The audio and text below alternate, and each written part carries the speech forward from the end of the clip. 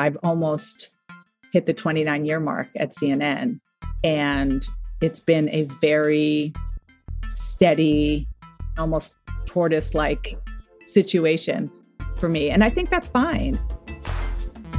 I'm Carly Zakin. And I'm Danielle Weisberg. Welcome to 9 to 5-ish with The Skin.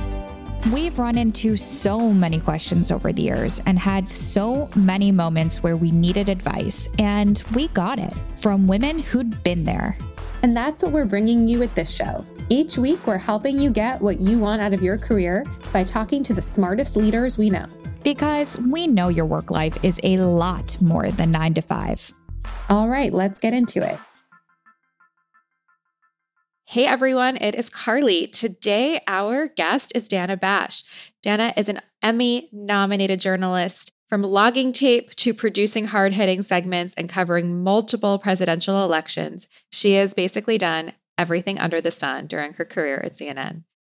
These days, she is CNN's chief political correspondent and co-anchor of the program State of the Union with Jake Tapper and Dana Bash.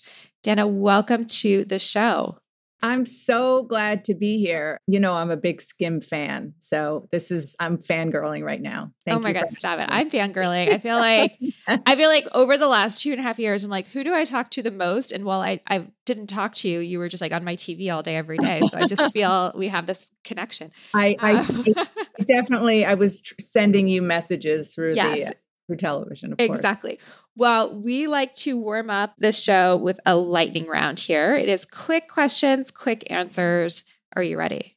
I'm as ready as I'm going to be. All right. I think that's fair. What is the first job you got paid for?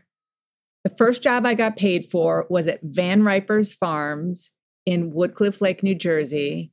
I was 14 years old and I was able to get paid because it was a farm, so it was legal. And my job was to, you know, those straw baskets, if you go to a farm stand, apples are all in the basket. Love those baskets, yeah. So my job was to put the apples in the baskets properly. I love it. Were you like putting them in artistically with vision, or was it just about volume? It was about volume and the balance between volume and not having the apples topple over. Would you mix like the green and the red? No. No, that would be bad. Okay. Each flavor of apple needed to be on its own. Well, here's a really important question. What is your favorite type of apple? They didn't have it there, but my favorite type of apple is Honeycrisp. It's my favorite Number type. 2 is Fiji. Number 3 is totally different vibe is Granny Smith.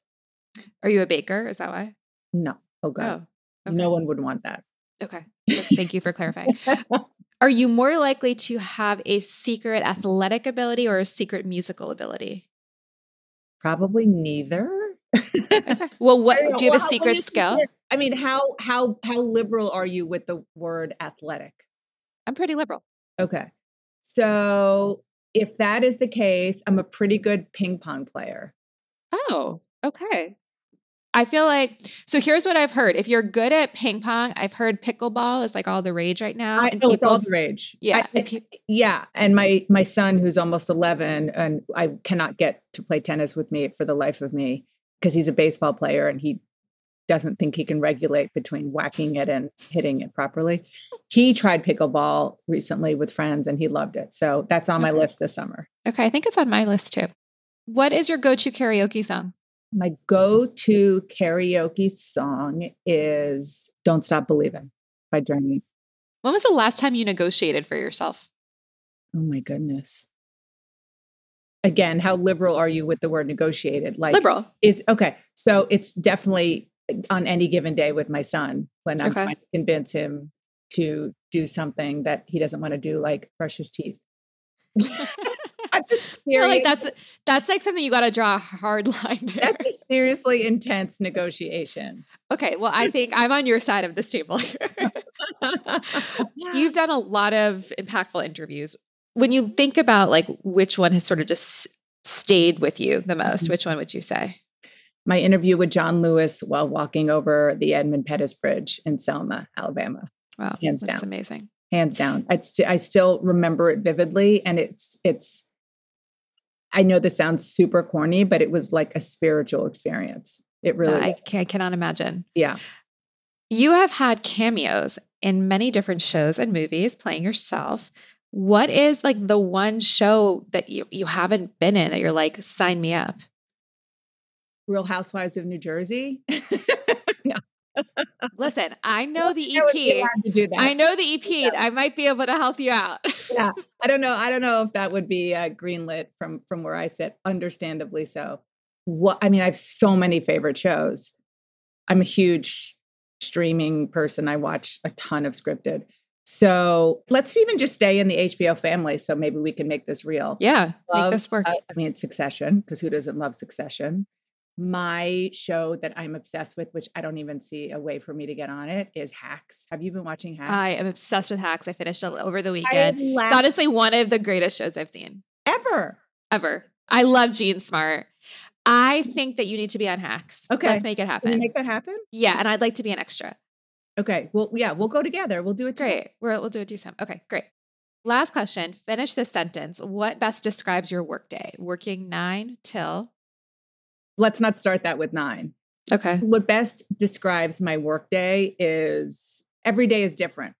Today I'm talking to you. I'm home. It's the morning. It's inconsistent. Inconsistent. Yeah. I talk for a living, so thank you for helping me with the word. Every day is different, which is actually one of the things I love about it. Okay. I want to jump in, and I'm going to start with like early part of your career. And I want to sort of level set that for those that are not familiar with production life or, kind of working in TV, so much of how networks work is with a lot of freelance help. I started my career and Danielle did too, like freelance and permalance. And it's a really big deal to get hired full staff at a network, like a really big deal. You started freelance at CNN. How did you convince them to make you permanent? When I started freelance at CNN, I was still in college. I went to GW, the George Washington University. Shout out to my alma mater. And at that point, internships were not paid. Now, for the most part, they're paid. So we did a lot of work for free. I'm sure you did as well. And it was for the experience.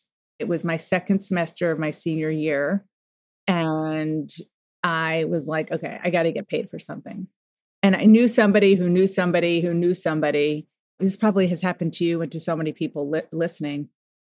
So much of it is about being ready, but so much of it is about luck and timing. And I had that luck and timing thing working for me because I called this guy in the newsroom at CNN in the DC bureau. And I said, hi, I got your name from blah, blah, blah. I am a student here. I'm willing to do whatever. And he had just had somebody come up and complain to him because they couldn't get a day off because there was no one to do their job.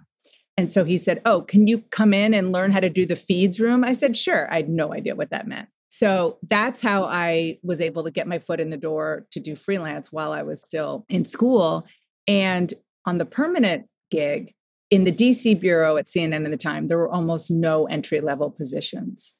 But I got lucky because, again, I was in DC. There was a job, permanent position in the tape library that came open, which came open like once every 5 years at that point. It was very rare. So I applied and I got it. And I got it right after I graduated from college. And I started actually, I started the end of June, 1993. So I'm coming up on my 29th anniversary at CNN. So one of the things, I started this saying, I felt like I had a connection with you. And I think part of what reinforced that when I was reading about you is that you started your career like not only very happy with this, but wanting to be behind the camera. And so that is something that like Danielle and I talk a lot about. We were very happy being producers in our old careers.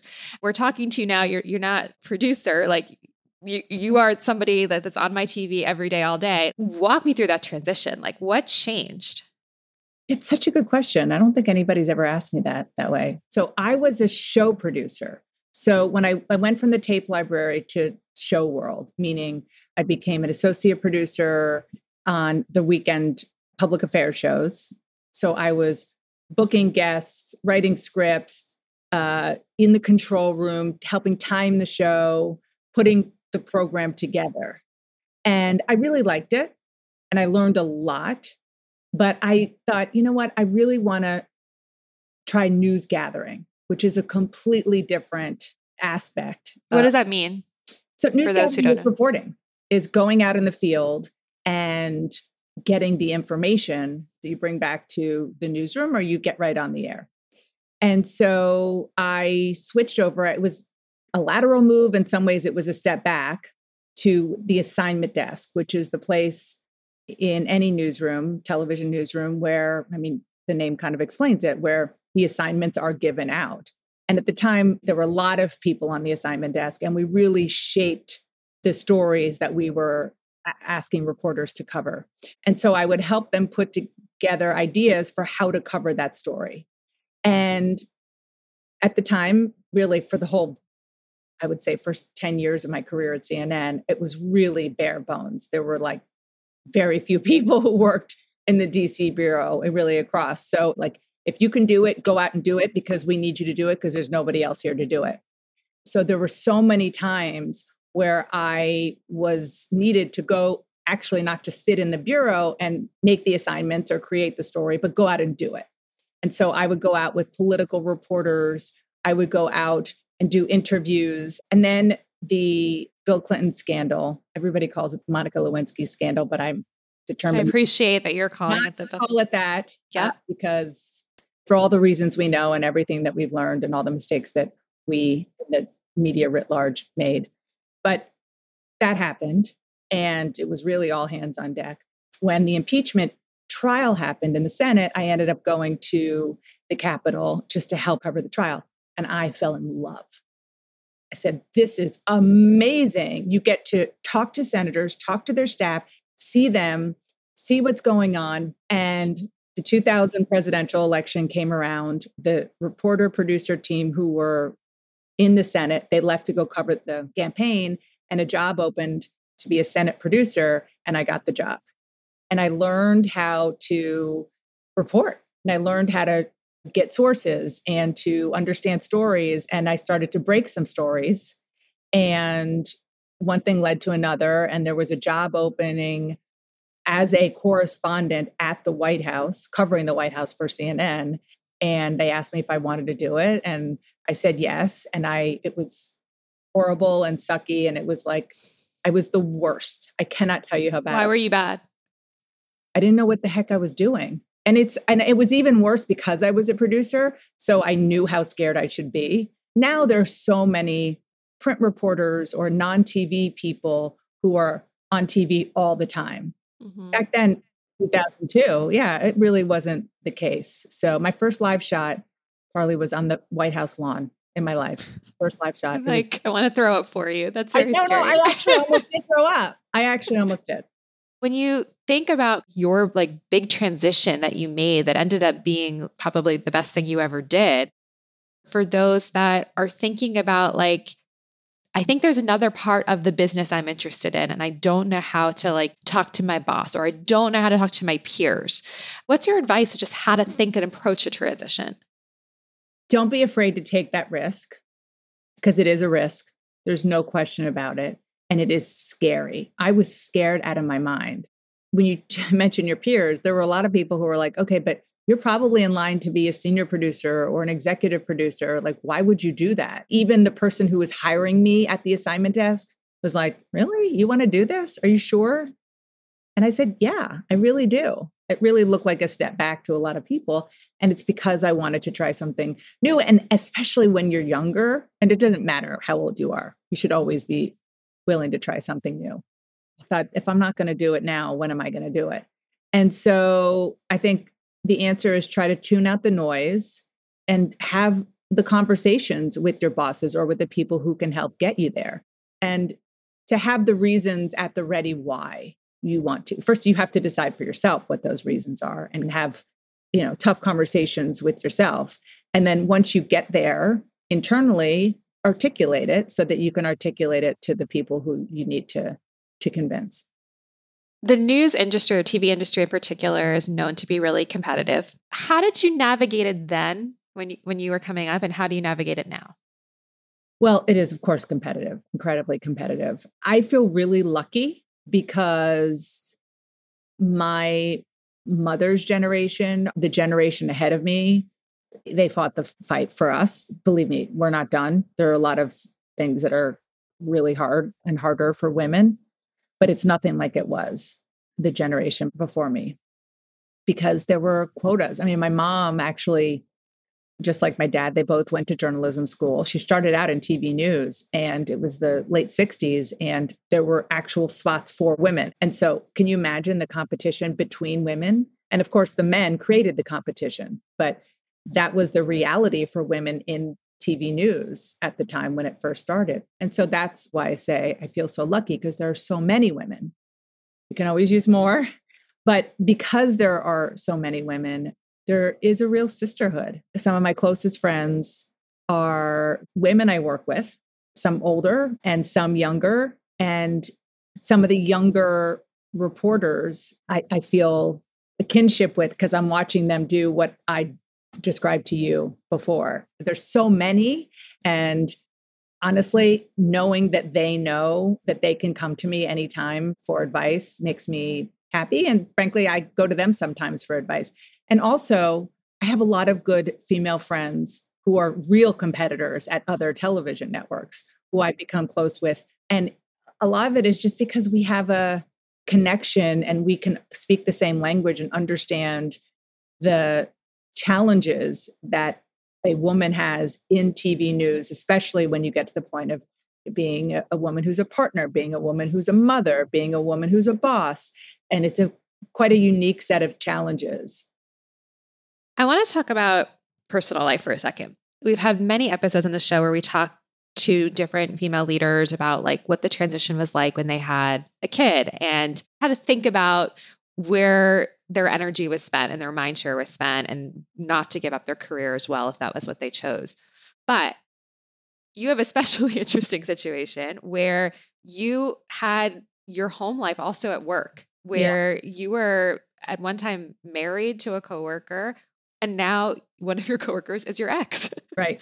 And like, I'm like, all the power to you. I don't know if I could do that. I guess my question is like, how were you able to navigate that in like the best of times, navigate that in probably what was not the easiest of times, and then navigate that today? Can I curse on this podcast? Yeah, I love it. Okay. So I have a phrase, which I don't think I've ever said in public, like, as a mom, you eat shit. You just do, right? And that's what it was at the beginning. But I have to be totally honest with you, Carly. It is, I feel, again, very lucky because my son's father, my ex, is a really, really great co-parent. I mean, we're recording this in the morning on a weekday, and already we have texted probably 10 times about the logistics, about baseball, who's got the baseball stuff, about a end of school pool party and who's going to get it. And then, by the way, we each have a dog, which is our son's dog. So now we coordinate the dogs going back and forth too. And I just feel lucky that that's possible because I know that there are a lot of really, really bad situations where that's not possible. And it doesn't work for the kid or the parents or anybody. What I'm actually fascinated by, because that's amazing. And obviously that's so lucky for your son to be able to have that. But still not easy. I mean, no, and I can't imagine it is. Forth, but I think all things considered, we do focus on him. It's all about him. What I'm fascinated by is, again, in the best of times and maybe the hardest of times, like when a lot of people go to work, they get to, at least in part of their brain, turn off home. And I'm curious what it has been like to be at work and either literally look up at your TV and be like, there's my ex, or one moment, there's my spouse, and not to necessarily have that separation all the time. What is that like? Well, it's not just looking up at TV, it's being on his show. Yeah. My answer is probably lame, but I feel like because that's always been the way it is, it's kind of a non-issue. But I completely understand for people who work in normal jobs to look at that and say, that is so weird. I don't understand how that works. Maybe it's because we met at work and that's the context through which we've always known each other first and foremost. Maybe that's the answer. You have said your career has been like an exercise in patience. What does that mean? There are a lot of overnight successes. There are a lot of people who just either have a moment and then their star goes into the stratosphere. They get their mojo really young. And none of that is true for me. Like I said earlier, I've almost hit the 29-year mark at CNN. And it's been a very steady, almost tortoise-like situation for me. And I think that's fine. I really do. And what I mean by patience is that my motto has always been put your head down and do your work. Are there times where I get competitive and I say, excuse me, like I should have this position or I should have that assignment? Absolutely. We all have to stick up for ourselves, especially women. But that has not been the trajectory of my career. And that for me has served me well. It's been the best. There's a stereotype of Gen Z, and I would say the younger millennial generation, not having patience. But and I'm going to say with reason. Why? Because many of them, including myself, graduated college entering a financial crisis, come of age during a pandemic. A lot of things that other generations have been able to sort of wait out, younger generations haven't had the ability to. So there's the negative stereotype of, they move jobs a lot or they're not patient at work. I'm curious how you sort of reflect on that, because in your career, the patience has really served you and clearly been an area that you've leaned into as a great strength. What is your advice for those that are kind of newer in the workforce, facing a lot of sort of external things that have nothing to do with them, but as a result have created a generation that's known as impatient? Yeah. I think that you're right, that there is good reason for them to be impatient because things do move faster. I mean, I know I'm going to sound like such a dinosaur, but when I started at CNN, there was barely an internet. It was barely email. We didn't have cell phones. And so the whole world was slower. So I almost didn't have a choice but to move slower and be a bit more patient. And now that's just not the case. So it is understandable. It's a tough balance between being impatient and getting the experience that one needs and having the information, experiential information under your belt to get to the next step. I mean, I have to say, some people just don't need it.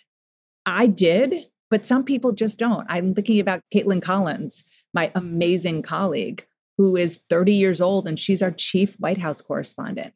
And she earned that spot.